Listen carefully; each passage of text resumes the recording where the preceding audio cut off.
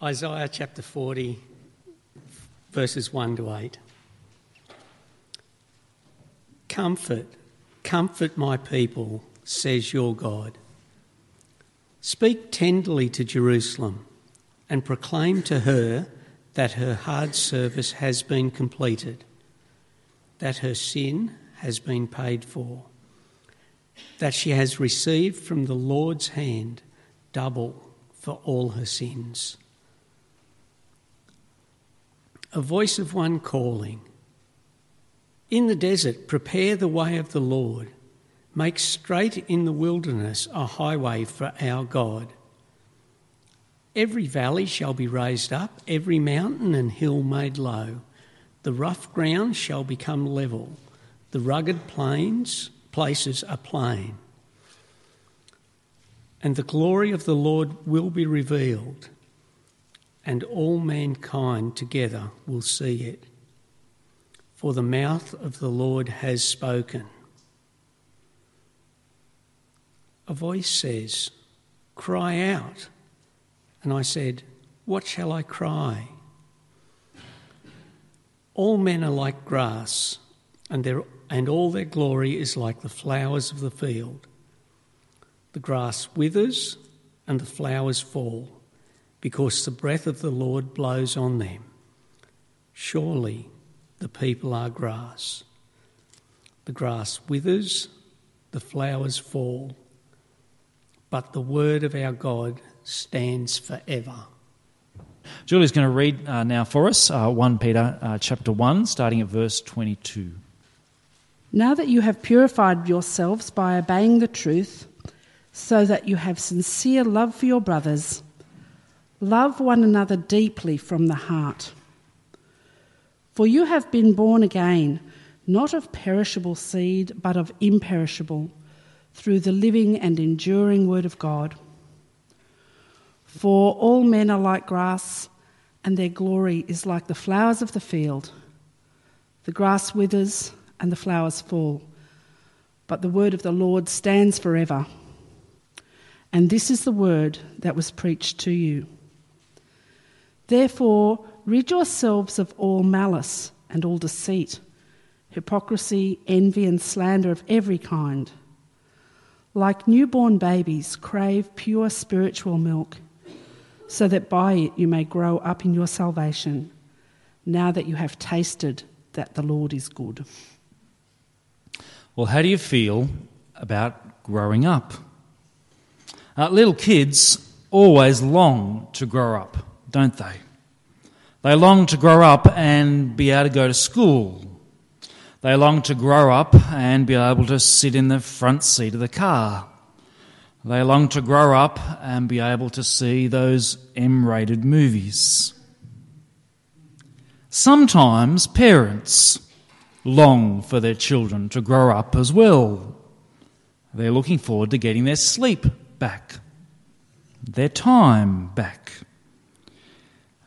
But I think most parents, in their better moments at least, we see the delight of childhood where everything's funny and there's nothing to regret. And we experience the delight of being a parent, and we wish that our children would never grow up. Adults, of course, have different feelings about growing up. We don't want to grow up anymore, do we? Physically, we've finished growing up, of course. We don't so much grow up anymore as grow outwards. And eventually, you grow down. Christians are to always long to grow up. This term, like I said, our focus is on growing disciples by deepening spiritual maturity. And I want us to see tonight that the very nature of being a Christian is that you are always growing up. Not just that, but that you are always striving to grow up, because there is always more growing to do. I want us to see what it means to be growing up, what it is you're growing into, what spiritual maturity really is, and how it is that you do grow up, what nourishes you. First of all, we must keep on growing towards spiritual maturity. You see in our passage really clearly that when you become a Christian, when you begin to trust in Jesus as your Lord and Saviour, you start life again. Chapter 1, verse 23. For you have been born again, not of perishable seed, but of imperishable, through the living and enduring Word of God. These Christians had the Word of God, the gospel of Jesus, preached to them, and it caused them to be born again. Every new Christian is a baby. And what do babies do? They grow. And so that's why he says to them in chapter 2, verse 2, you are to grow up in your salvation. And that's exactly what they've been doing. Do you see the progression there in chapter 1, verse 22, in their personal experience? They were born again, and they've since then purified themselves by obeying the truth, the word, so that now they have a sincere love for their brothers and sisters in Christ. They've grown, and they're to keep on growing, because now he says, love one another deeply from the heart. Their very experience says that Christians grow. And notice, won't you, who does the growing? Who puts in the effort? Clearly, verse 23, it's God who does the birthing, isn't it? You can't give birth to yourself. God did that through his word, but every other part of their growing, in this passage it says, has been done by them. Do you see that?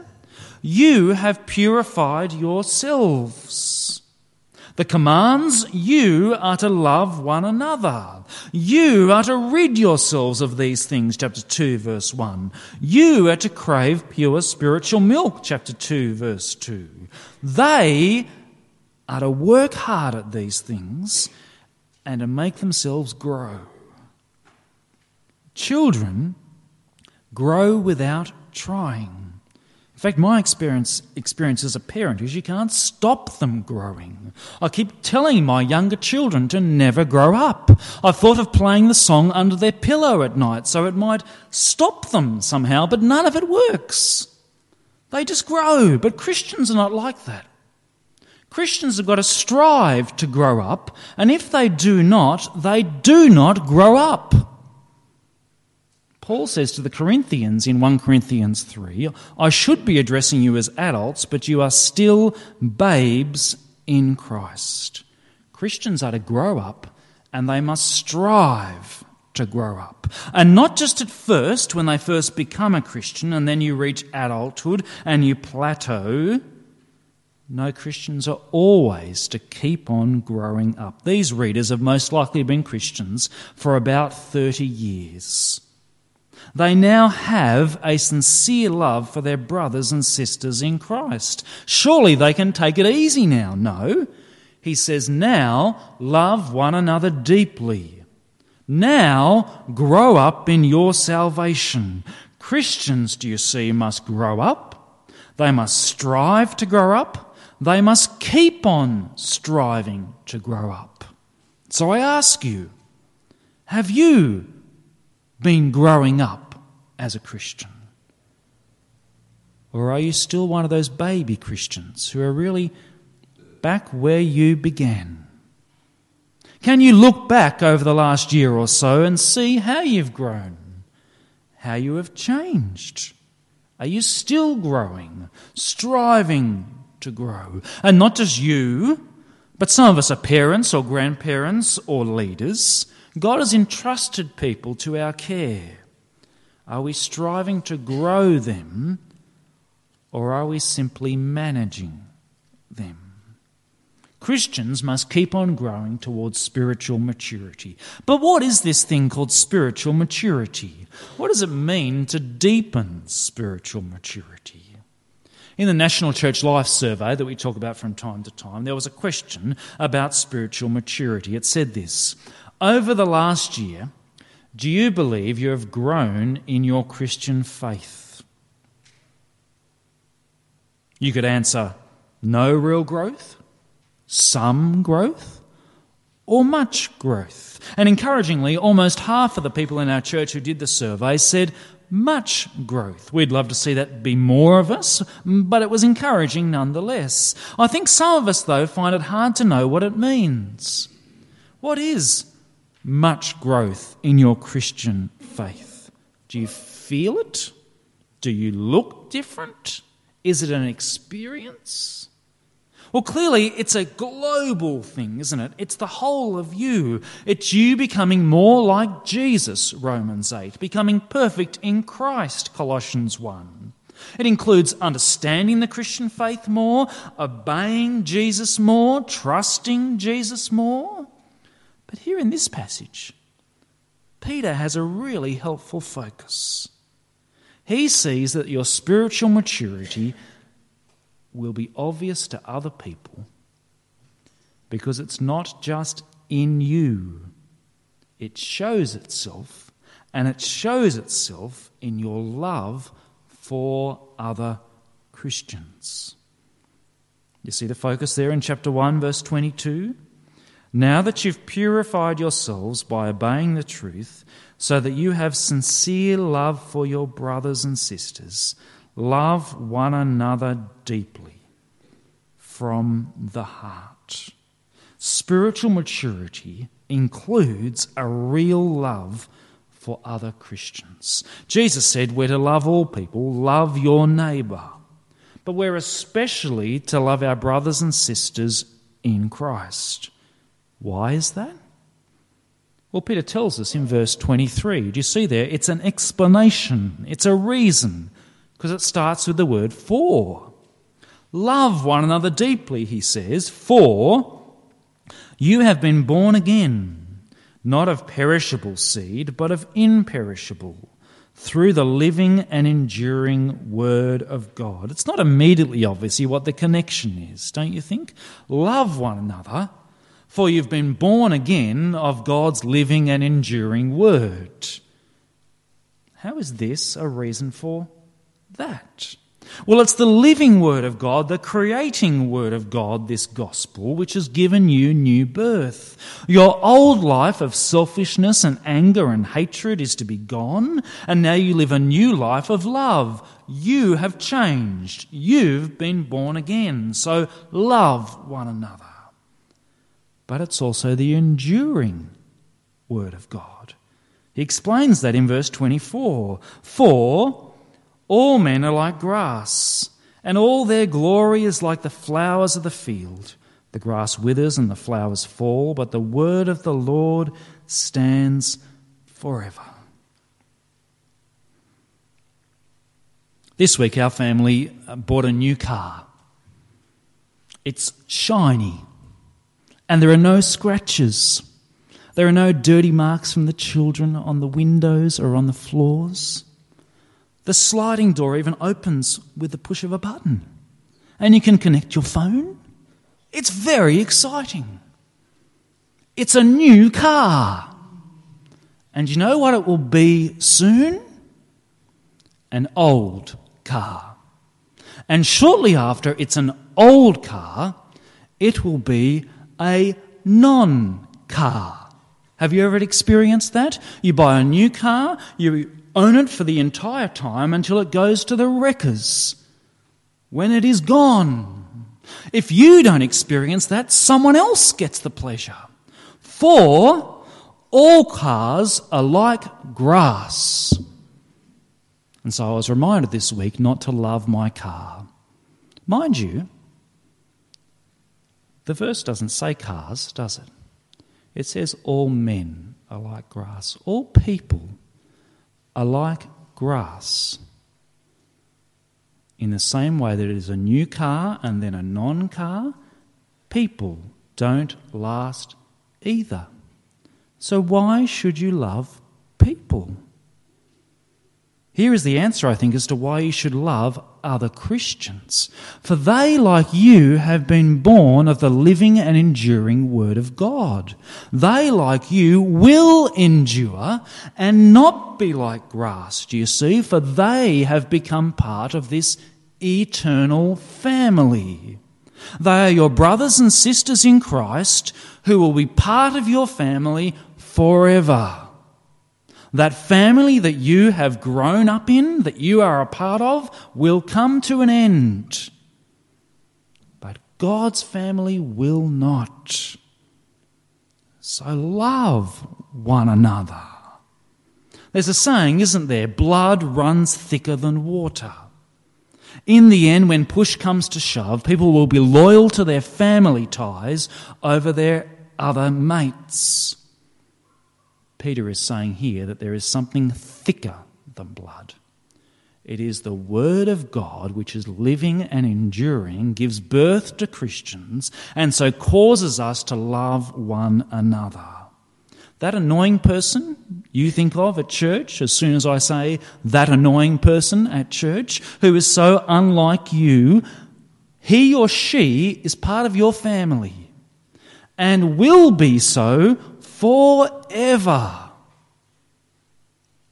So love them. These readers already have a sincere love for their brothers and sisters in Christ. It is sincere, this love. It is not fake or pretend. It is not out of sight, out of mind. It's not polite to their face and rude behind their back. It's sincere.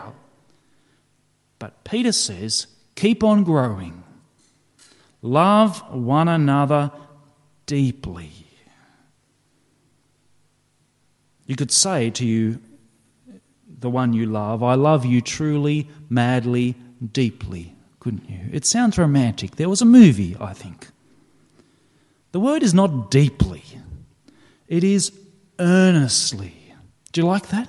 I love you truly, madly, earnestly. I wouldn't try it on your Valentine's Day card. I don't think it'll work. Earnestly means with great intensity and great constancy. It does not fail. It is deliberate. It goes out of its way. It is sacrificial. It deliberately gets rid of malice and deceit and hypocrisy, chapter 2, verse 1, because it is an earnest love. Because your brothers and sisters in Christ have been born of the living and enduring Word of God. Do you remember Jesus' words? They will know you are my disciples by your love for one another. Do you see that spiritual maturity is not intangible? It's not vague and you can't really tell whether you've grown or not. It's real. It's quantifiable. It is not just on the inside, it shows. And so you should be able to see, have you grown in the last 12 months? You should be able to see it, and those you know should be able to see it in you. Have you grown in your love for your brothers and sisters in Christ? Do you care more for them now? Do you serve them more now? Do you love to meet with them more now? That annoying, hurtful person you thought of a moment ago, are you seeking to love them and forgive them? The Christian in our church who you really do click with, and every time you see them it's a delight, are you deliberately, earnestly seeking to serve them more than you used to? Would you be prepared to rebuke them now? And you wouldn't have before. And not just as individuals growing in our maturity, what are we like as a church? A mature church, what would that be like? Where there was love for one another. Some people, when they look for a church with a good ritual or a nice building. Some people are much more up to date than that. When they look for a church, they look for good music and a great experience when they get together. But there must be love for one another. That's the key, do you see? And we need to see love for one another growing more and more amongst us, don't we?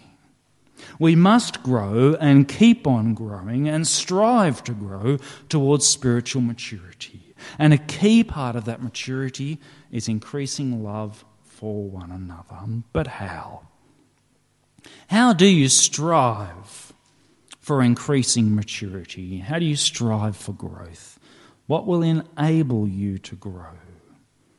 Chapter 2, verse 2. Like newborn babies, crave pure spiritual milk, so that by it you may grow up in your salvation, now that you've tasted that the Lord is good. Christian growth demands effort. They have been doing it, they're now commanded to do it. But Christian growth, our effort for Christian growth is never on our own. We need nourishment to grow, and God gives us nourishment to grow. You see the image here, it's very clear, isn't it? Like newborn babies. Yes, you can't stop them growing, but they've got to be fed. They need milk to grow. And so if you want your baby to grow, you clearly give it milk. If a baby wants to grow, it takes the milk. What is this milk, this pure spiritual milk? Well, it seems clear to me through the emphasis right throughout this passage that it's the Word of God. The Word of God that is living and enduring, the Word of God that gave them birth. The Word of God that stands forever. It's the Word that was preached to them. It gave them birth and it will enable them to grow. It's that Word that gives them nourishment. Jesus said, quoting Deuteronomy, "Man does not live on bread alone, but by every word that comes from the mouth of God." Bread, milk, it doesn't really matter. It's the same image, isn't it? The Word nourishes us to grow. If we are going to grow as individuals and grow as a church, we need the Word. If you are looking for a good church, you look for a church where there is love for one another, and that love for one another is nourished by the Word. There are the two key things to look for. We need the Word to nourish us in our growth. But that's not what the verse says, actually, is it? Like newborn babies, crave pure spiritual milk. Not just that we need pure spiritual milk, but we need to crave it. I really can't stand the word crave, personally. One of my young children is a craver. A Friday afternoon, he begged me for chocolate, leftover Easter eggs for afternoon tea. Friday night is dessert night in our house. I said, no, you can have some for dessert. Dessert time comes. I offer him chocolate, left over from Easter. Do you think he wants the chocolate left over from Easter now? No. Something has changed. Somehow it's ridiculous that I'm offering him chocolate and I must offer him something else. What is he doing? He craves something one moment and does not crave it the next. I don't understand such a person. Do you? Is it like that with the pure spiritual milk? No. Is it like that with a newborn baby? One day they're really into milk. The next day they want chocolate and they're not interested in milk. No. They know they need milk and they want milk. That's what Peter is saying. I think to say long for is a much better image here, isn't it? That's what we're to be like, not craving God's word on Sundays and not the rest of the week, not craving it for a couple of weeks and then letting it drop. No, we're to long for the pure spiritual milk because we know that we need it and so we want it. We're not to say, how often do I have to read God's word? We're to say, how can I find ways to be reading it? How can I make time to read it? We need to set in routines, don't we, to make it happen so that we eat well. We need to dwell upon it, reflect upon it, pray and apply it. We need resources, like I mentioned before, to help us read it. But the key for us to be reading God's word so that we grow is for us to want to read it. The real reason we do not read God's word is because we do not want to read God's word. But do you want to grow as a Christian? Do you think you will grow without the nourishment that God provides? You need God's nourishment. And so we must want God's nourishment. We must grow as Christians towards spiritual maturity, whether you're young in the faith, young in age, or much older. We must keep on striving for this growth, and it'll show in love for one another. And we must be nourished by God's word. John Edmondson was a member of our church for many years. He'd become a Christian late in life, but that was still about 30 years ago. I never met John Edmondson because he died in 2004. But 12 years later, people still tell me about him. They tell me about his love for Jesus. They tell me about his quiet service of other people. They tell me how he would speak about Jesus naturally with people in the street. And it seems to me that he was a man who kept on growing as a disciple. That he had a certain spiritual maturity, a sincere love for his brothers and sisters, but that he kept on growing. In his last few weeks, he grew weaker. It was clear that he was dying. How did he die? He died with his Bible open on his chest. You see, he knew that he needed to keep on growing as a Christian. And so he knew that he still needed spiritual milk. We need to be like that, don't we? Our Heavenly Father, we pray that our fervent desire would be to grow in our understanding, our love, our trust, and obedience of the Lord Jesus. Father, we pray that this might be evidenced and clear in our love for one another, our sincere, earnest love for one another. And Father, grant us that great longing to know you better, that longing for your word, that we might be nourished by the pure spiritual milk of your word. We ask this in Jesus' name. Amen.